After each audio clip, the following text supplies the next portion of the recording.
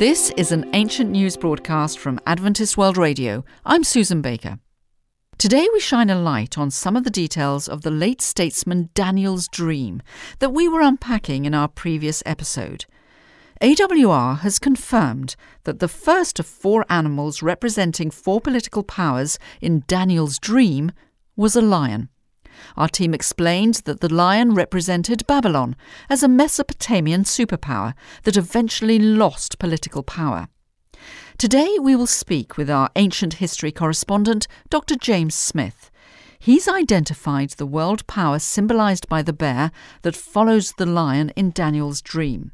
Welcome to the studio, Professor.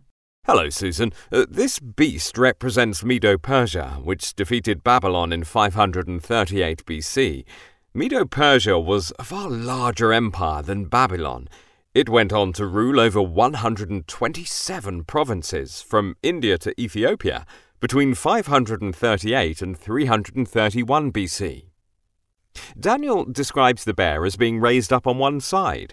This shows that one side of the bear was weaker and needed support.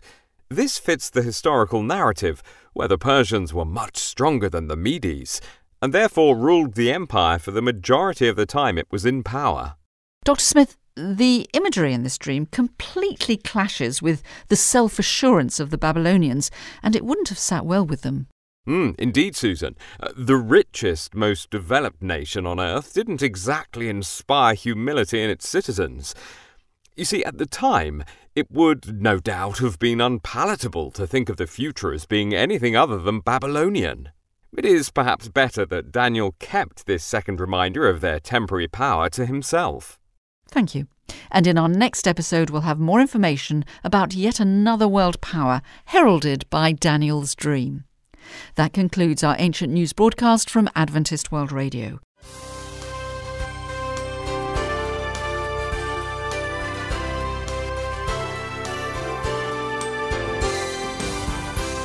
If you've been intrigued by the events outlined in this story and would like to see how they've impacted the world today, visit adventist.org/ancient news for more information.